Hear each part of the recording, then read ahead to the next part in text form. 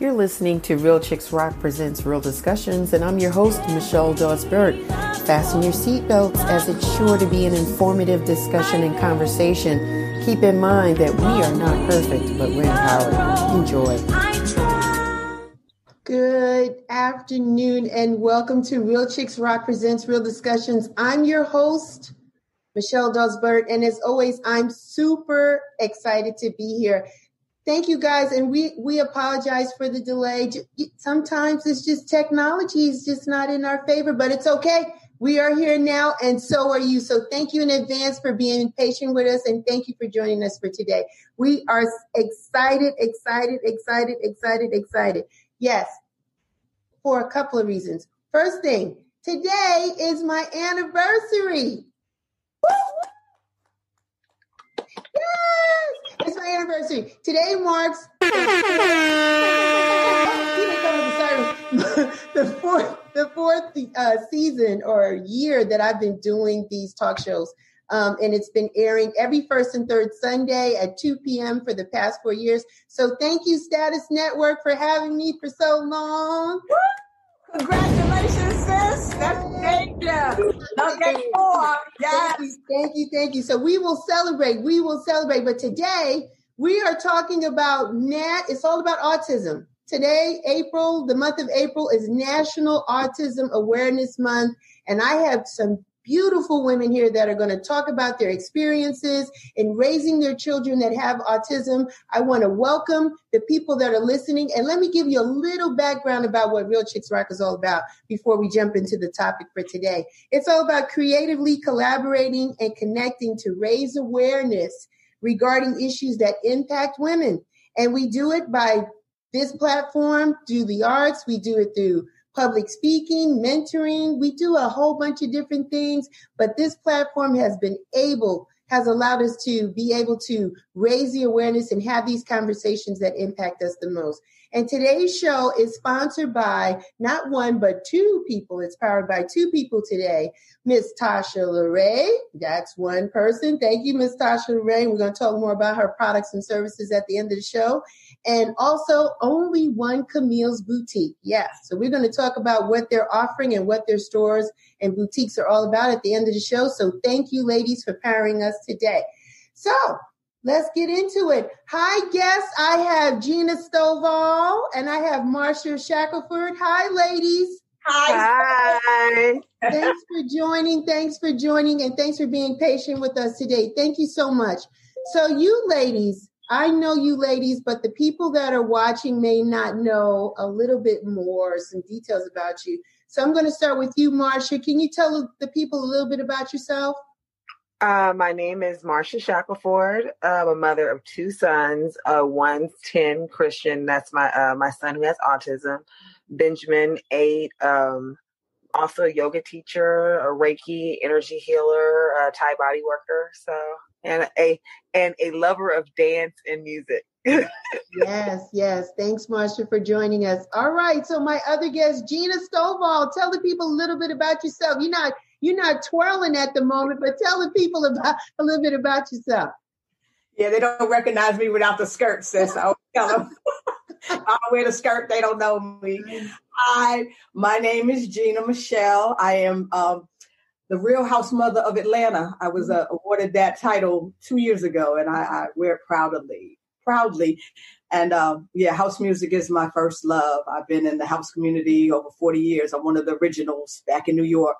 So, but my proudest accomplishments is I am a mother of 3 amazing children. Mm-hmm. My youngest is Tony. He will be 28 this June.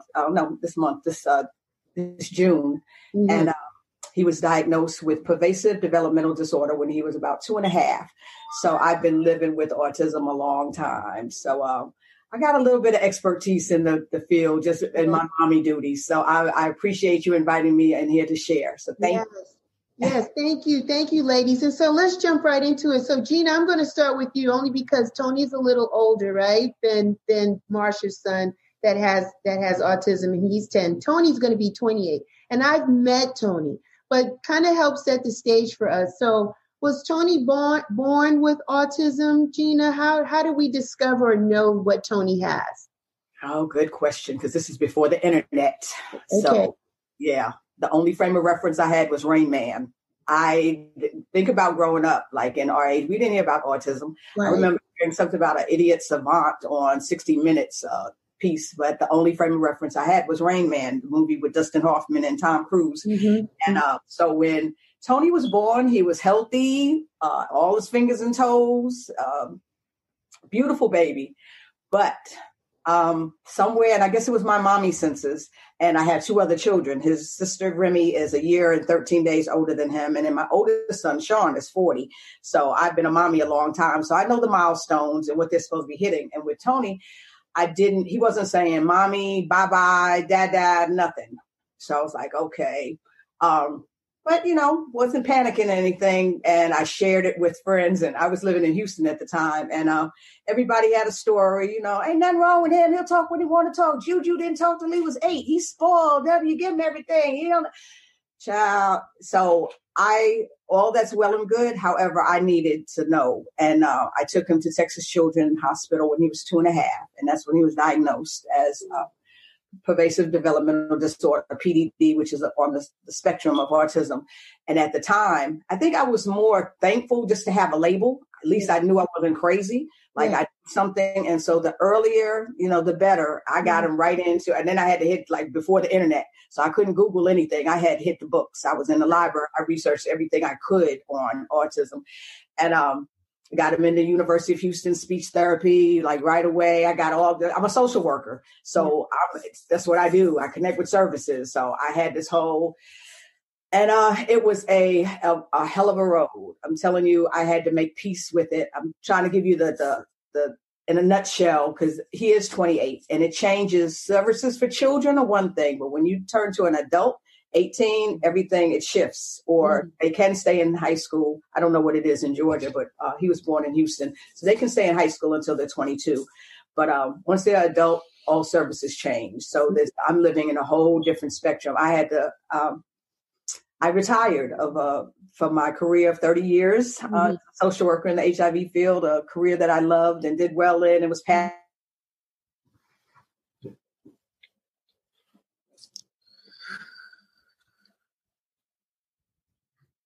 I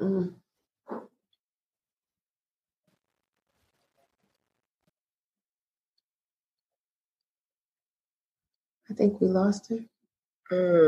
Yeah, I think we lost her, and we'll get her back in. She froze up. So, Marsha? Yes. Got you. So how and when did you discover and know when your son had autism? Well, when Christian he started school, the early school before pre-K, he was having some problems, just not looking in the eyes, just having some social skills issues. But not until when he started pre-K, when he started like regular school at the elementary school pre-K, did I really notice he had like severe issues. Christian would when his autism manifests where when he gets triggered, he has these big explosions. And he hits and kicks and punches and will destroy a classroom and, things of that nature. So that started in pre-K. And by the end of the first semester of pre-K, they wanted to then transfer Tim to a classroom for kids with special needs. Had a meeting, and kind of felt kind of bullied by everyone that to make this choice to go to this classroom. And then something in my mommy sense told me, go to this classroom, go check it out. And most of the kids in the room were nonverbal children. So I'm like, my kid's progress is going to be completely stifled. So I worked it out where he was primarily in his pre-K classroom and in this classroom. And just at that point in time, then I went to a doctor, had some testing done. I suspected autism. I don't know what it was, just I guess the mommy senses again. And by June, it took a few months for them to process it. By June, I got the diagnosis that he had autism. And it's funny what she said. Getting a diagnosis did feel like I was like, oh, okay, it's something, because at this point in time, before that, I have a child that I don't know what's going on with him. He's a really kind, sweet, thoughtful, smart kid. And then I sent him to school and he's exploding all over the place. And I'm like, somebody needs to tell me something about what's going on. So getting a diagnosis at least made me feel like, okay, we can go somewhere from here. Got you. How did it make you feel? So you got a name associated and tied with it. How did you you got a sense of relief now, right? But then you have to kind of change how you work with your son now. I mean, how did that feel for you? Yeah. So it felt really overwhelming, because what happens is you do all this testing, then they come in, they give you this big packet, or no, they don't come in. You don't go anywhere at first. They email you after a few months, this packet of what all the things going on with your child. And then you come in for a meeting for like an hour. They give you a folder filled with different resources to go to and send you off on your merry way. And you're just like, and I can only come from my perspective.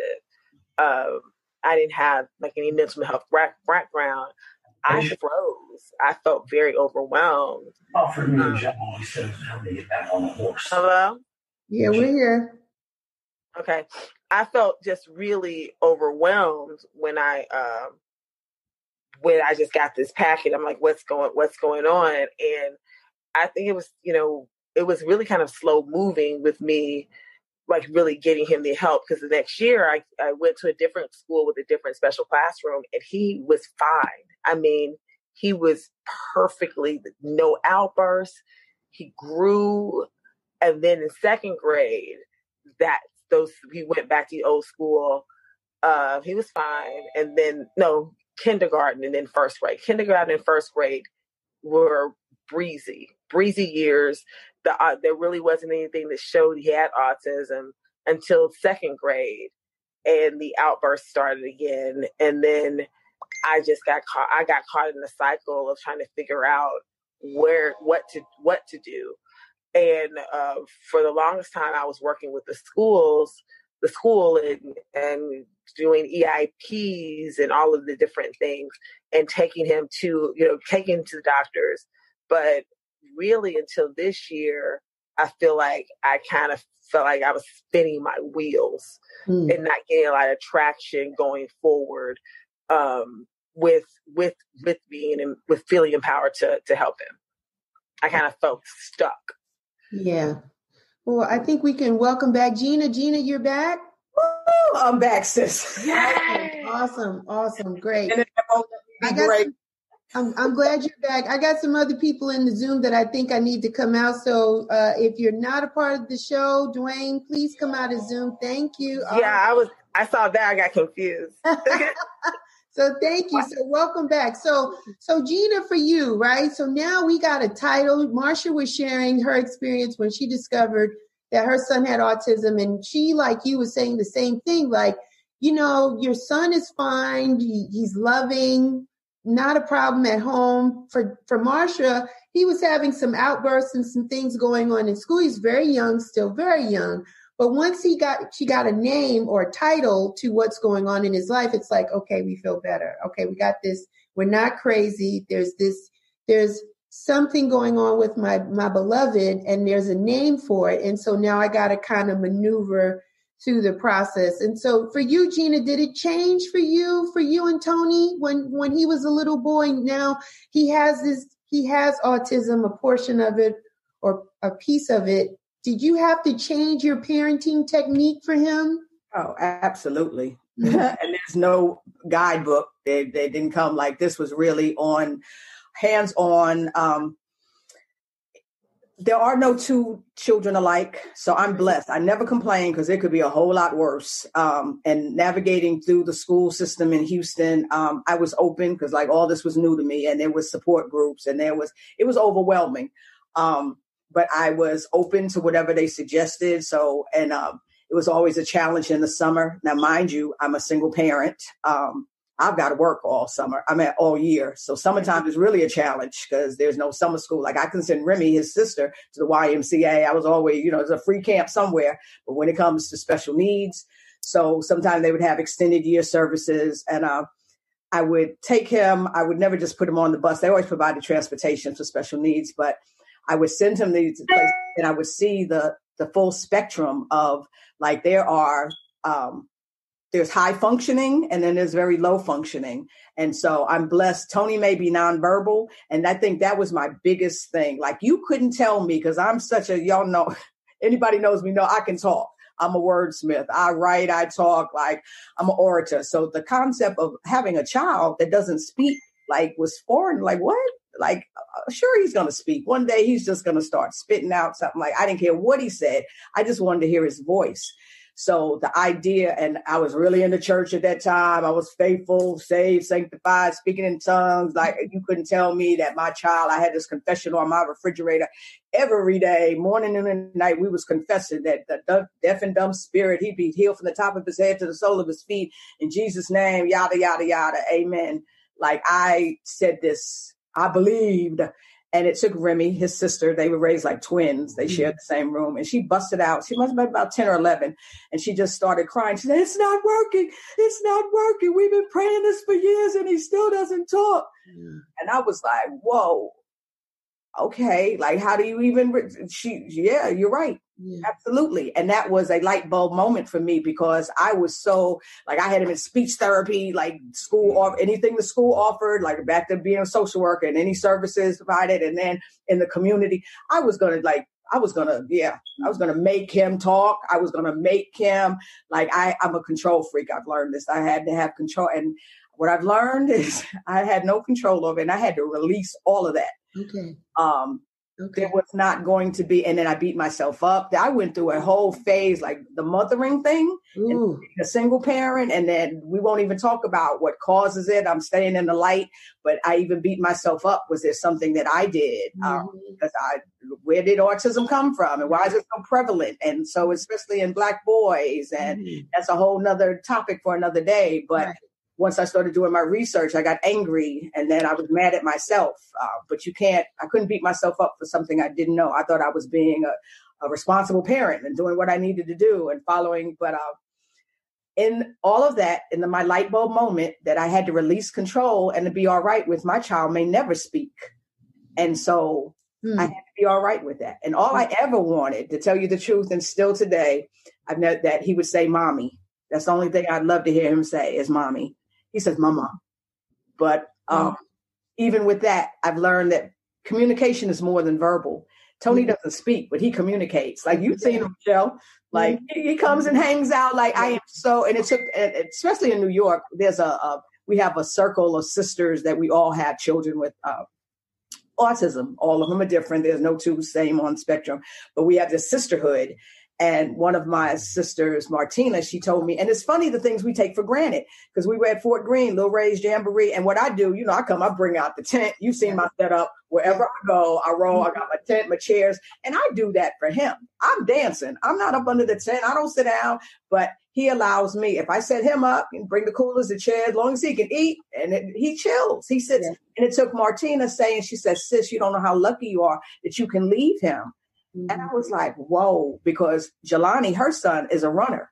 Like, you can't leave. He can't be left unattended. Like, I can leave Tony on the blanket. He's going to chill. I'm going to dance. I'm going to come back, check on him. So I never complain, because it can be a whole lot worse. And so once I released control that he may never speak, and made peace with it, and learned, and that's part of my spiritual journey, that we're all energy, and it's vibrations and frequency. There's nothing wrong with Tony. Like, he's not disabled. He's different, but he's not less than. He's vibrating on a whole different level. And during this time that what we're going through, in this madness of the world, he is in this bubble of love. Yes. Like, he doesn't know hate. He doesn't know fear. He doesn't know nothing about no coronavirus. He don't know about nothing. In his world, he's a happy camper. He's normal. He's normal. Life is good. Life is good. I love his world. We live in his bubble a whole lot. I love his bubble. Not a whole lot of talking, but it's a lot of communication. There's a whole lot of love. So once I shifted my thinking on how I saw autism and made peace with it, it's like he has awesometism now. Like, we don't look at it. We got a whole different perspective. Like, when you change the way you look at things you look at change. So I made peace with it. There's some dark days. I ain't gonna lie. You know, he has his episodes and he's big. He's strong. Tony is 6'3", about 280, and he's strong. He's a gentle giant. And he's so loving and sweet. But there's something that triggers him, and he has these moments, and he seems to lash out on me as his caregiver. But that's what we're struggling with now. But he's on no meds, getting back to, and this is not for all. You know, I get it. If that's what you need. For me and mine, we don't do meds. And especially when I tried it, going back to listening to doctors back when he was young, because he was having episodes in school. He was acting out. The self-containment classes. We had a journey. I was that. They knew me at the IEPs and the ARD meetings. Like, I'm very involved. I'm the snack wagon mom. I'm PTA. They know Miss Thomas when she comes through the door. So I was very involved in his education. So, but what you're not going to do is stick him in a closet. Right. There's just certain things, but I had to homeschool him for a while. I did what I had to do, but it has been truly a journey. And so when I listen, and I hate that I missed your story, sis, but I'm going to listen. But so having a younger child, like, I remember those days. Yeah. So is your son verbal?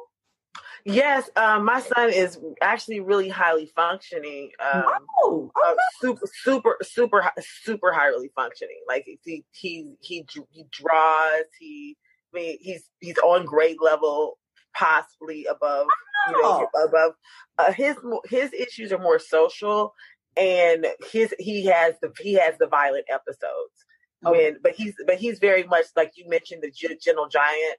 Christian has always looked like way older than his age. Like, right now he's 10 and he wears men's clothing. Like, he's no longer, and I just have to keep buying more and more clothes. So his issues are where, when he can't control, he can't control his emotions. And when it happens, it's scary, because I remember I didn't see it until the first time I got there. The school always would call me about by the time I got there, the episode would come down.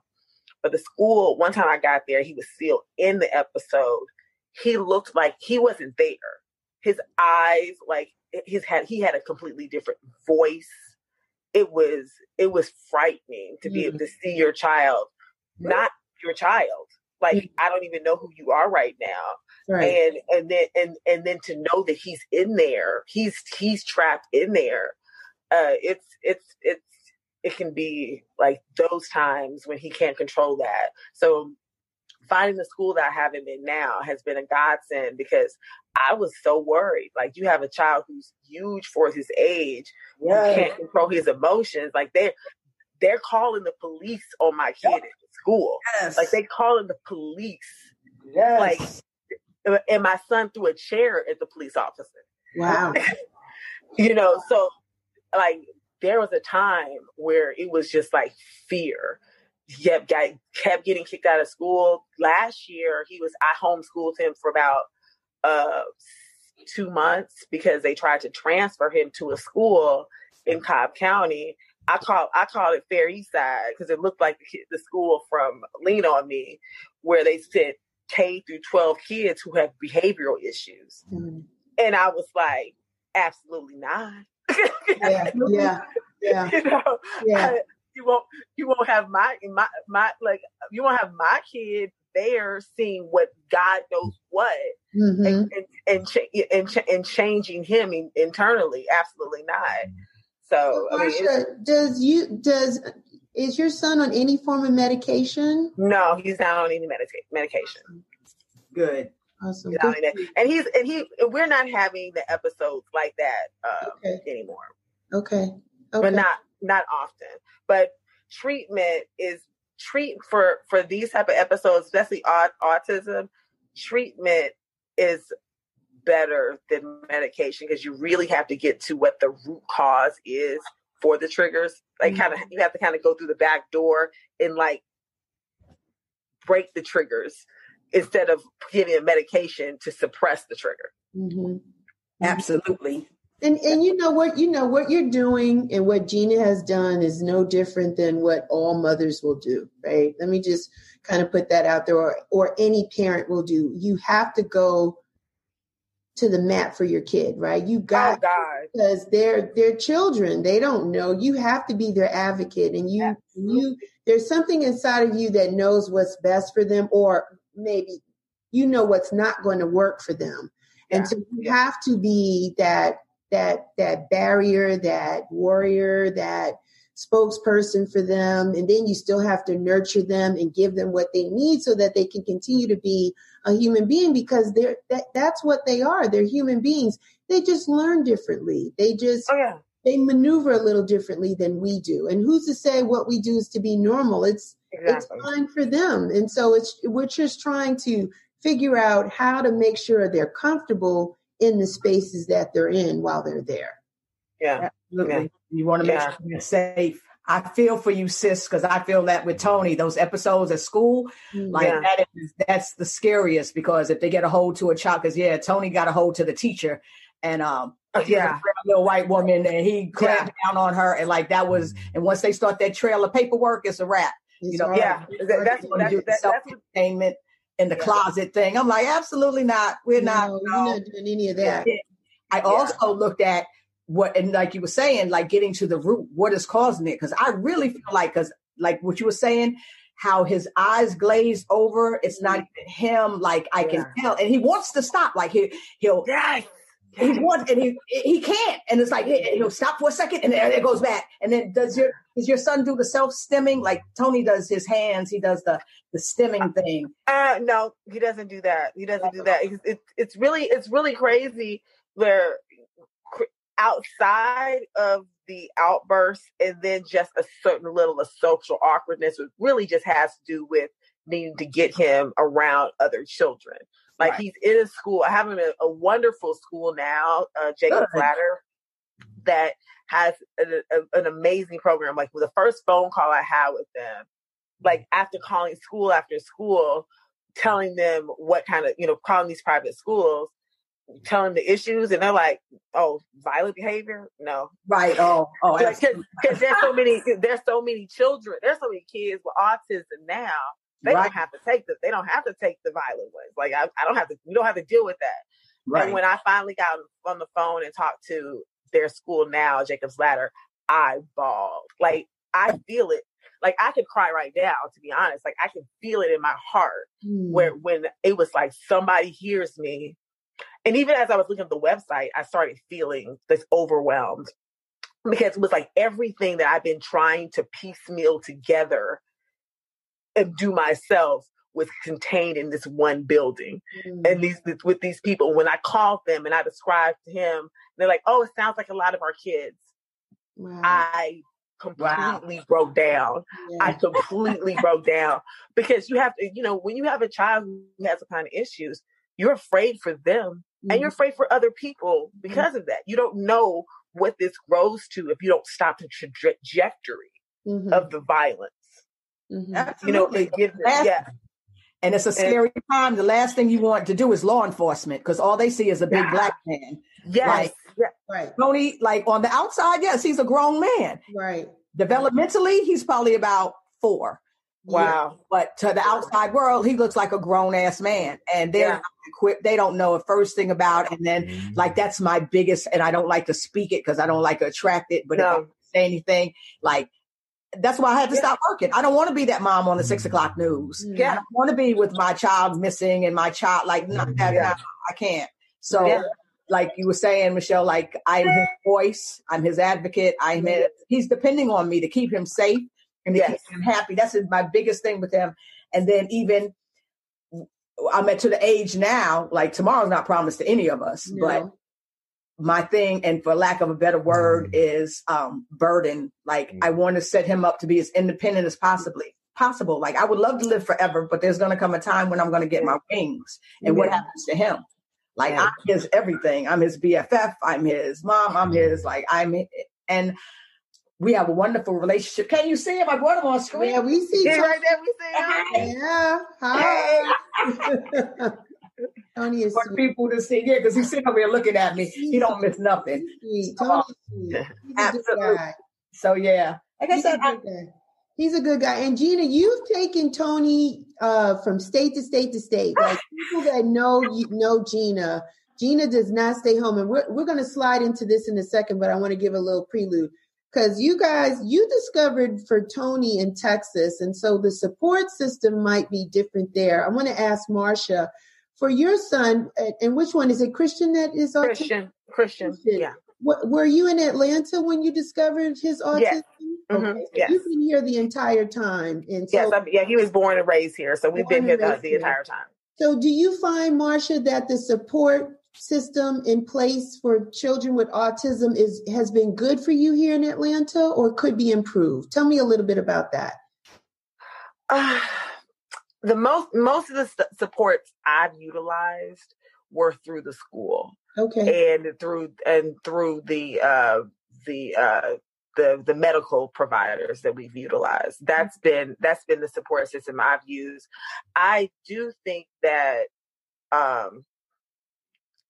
if things were more centralized for parents who are dealing with children with special needs, where everything was kind of like, here, this is all you need to know, and this is how you go about doing it, I think it would be a lot more helpful, because everything's so spread out. You have to go on such a dig.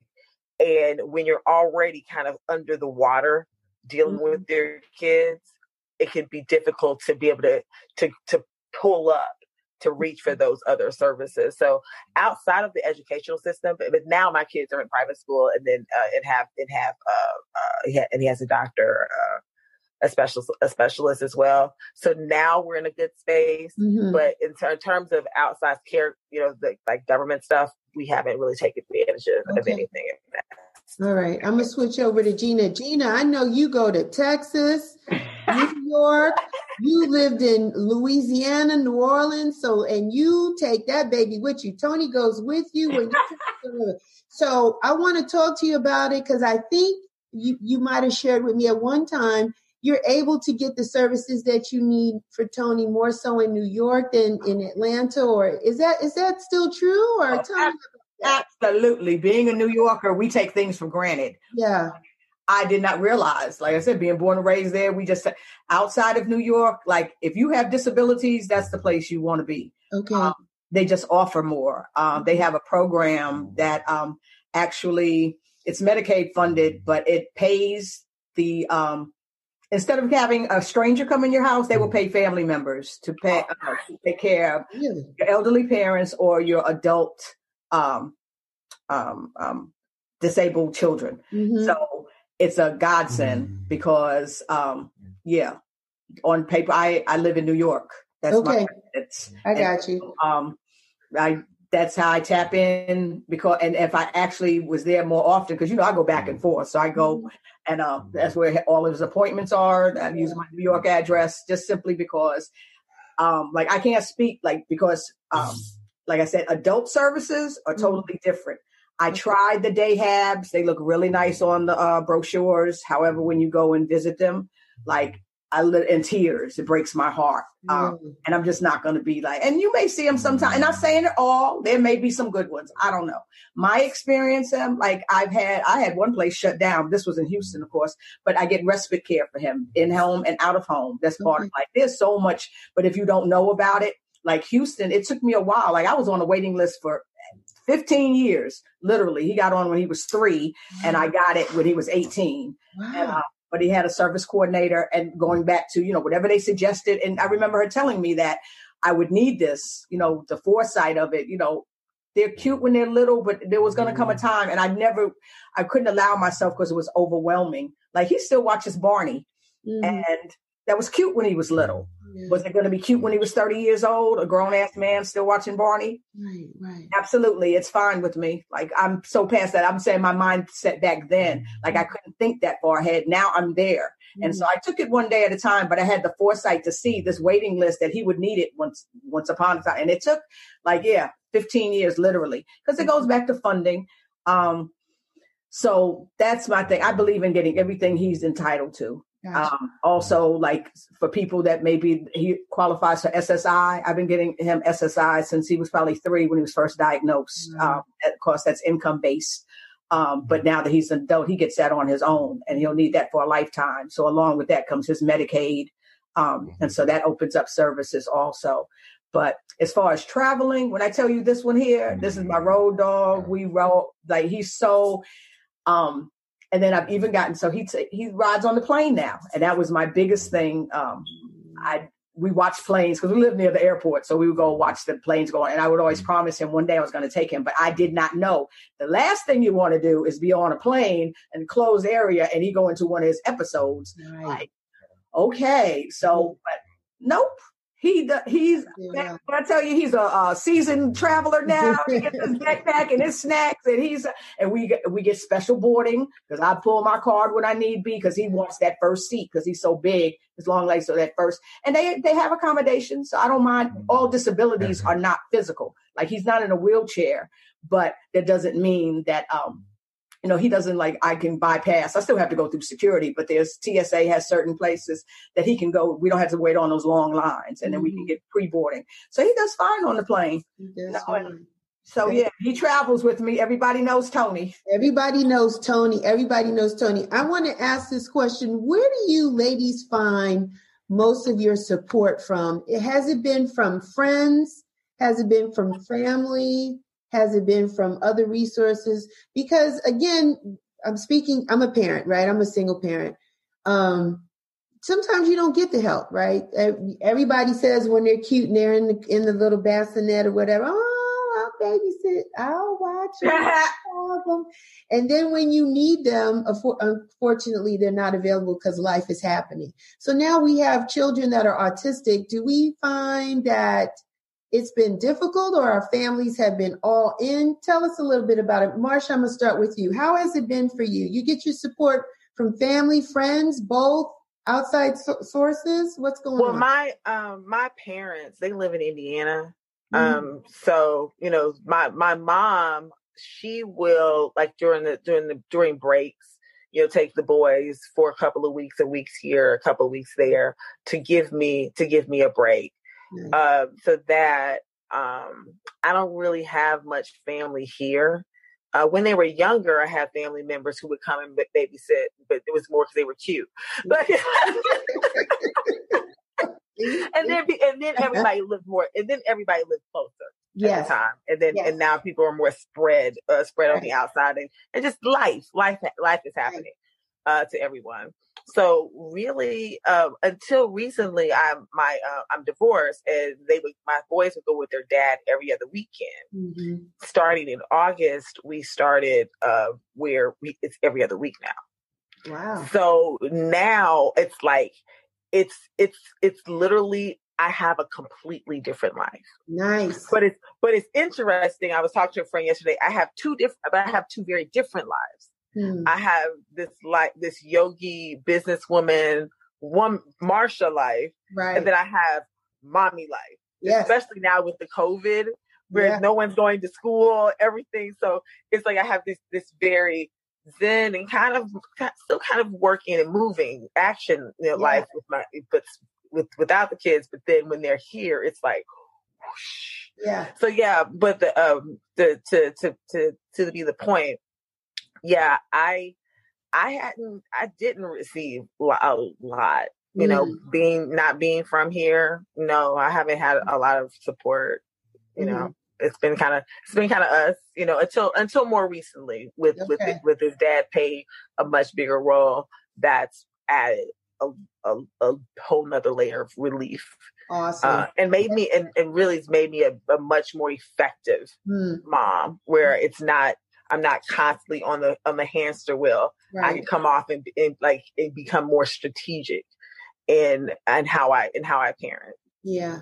And that's good. And that's important. We got to have that balance. Oftentimes we're doing everything by ourselves and then it starts to feel isolated, right? You feel like you're in this incubator and it's you and your little cubs, your babies, and you're just doing the routine and everything. And it's just like, and they're like, people are like, oh, she got it. It's not that I have it. It's just that because I don't really have the help to help me, balance this thing out. So no. And I think too, as children get a little older, as parents, we get a little bit more comfortable in their social settings and them being in different places and maybe with different people. But it's great that their father is is involved and stepping up more to 1 week at a time, because it's a lot. It's having children, raising children with nothing at all is a lot. And then when they have a unique style or personality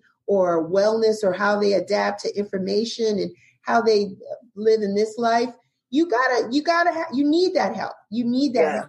Oh yeah. I just, when I look at like my life and our lives this time last year and this time, it's another world. I think around this time last year was during the time he was at home with me. Yeah. And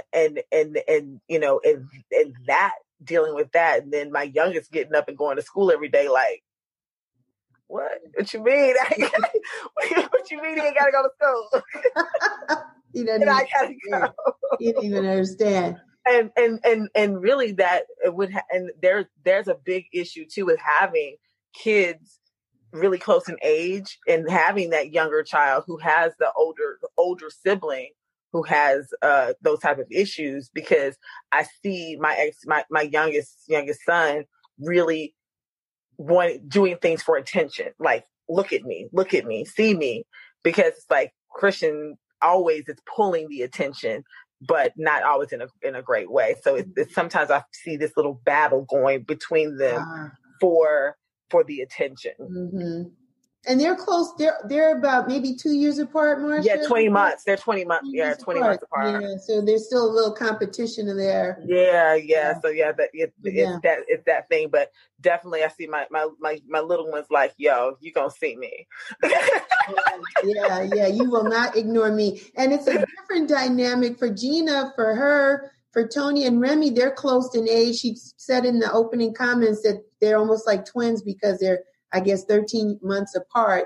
And so they grew up pretty close together. So it's a little different there. They didn't have that kind of competition. Right, Gina? They got along pretty well? Oh, absolutely. That their issue was having, and that's what I just wrote about today, because, I was dealing with the diagnosis, but I didn't realize what it must have done for Remy, because she's so close in age. So she's a child herself. So her taking it like, and then kids are cruel, and I used to make her take him with her, like, take your brother. When she went outside, she ride the bike, skating, she was hanging out, I'm like, take your brother. And like, he's so embarrassing. Like, it was, I get it. However, but I had to, and I remember getting the Maria Shriver's book, What's Wrong with Timmy? But so she would understand children with disabilities, because the only thing I had was that's the way, so she could explain it to her friends, like, why doesn't he talk? And so that's a good question. So, that's the way he was born. That's why God made him. He was special. But their relationship was always so close, but she was always the mama bear. And and initially I wanted to keep them in school together. And I realized that wasn't fair to her, because my thinking initially was that she would be his mouthpiece, because he can't talk. I was always very protective of him. I'm the mama bear thing, and anybody picking on him or whatever. But I was blessed never, like, nobody ever picked on Tony. Everybody loved Tony. Like, he had some classes, he was mainstream, and I never got that bullying type of thing. But that was Remy, she was so protective, and I realized keeping them in school together was going to be a distraction for her. I don't want her fighting his battles. Like, I don't want her always had to protect her brother. So they ended up going to different schools. And anyway, I would always make sure Tony got to the best schools. I was that mother would scan a bill. I saw that poor woman went to prison. Like, if they. Thanks for listening to today's episode. If you have a product or service you'd like to have promoted during the show, please contact us at info@realchicksrock.com and we'll send you the details. We're reaching the masses, and we would love for you to join us on the ride. Until next time, take care and continue to rock on.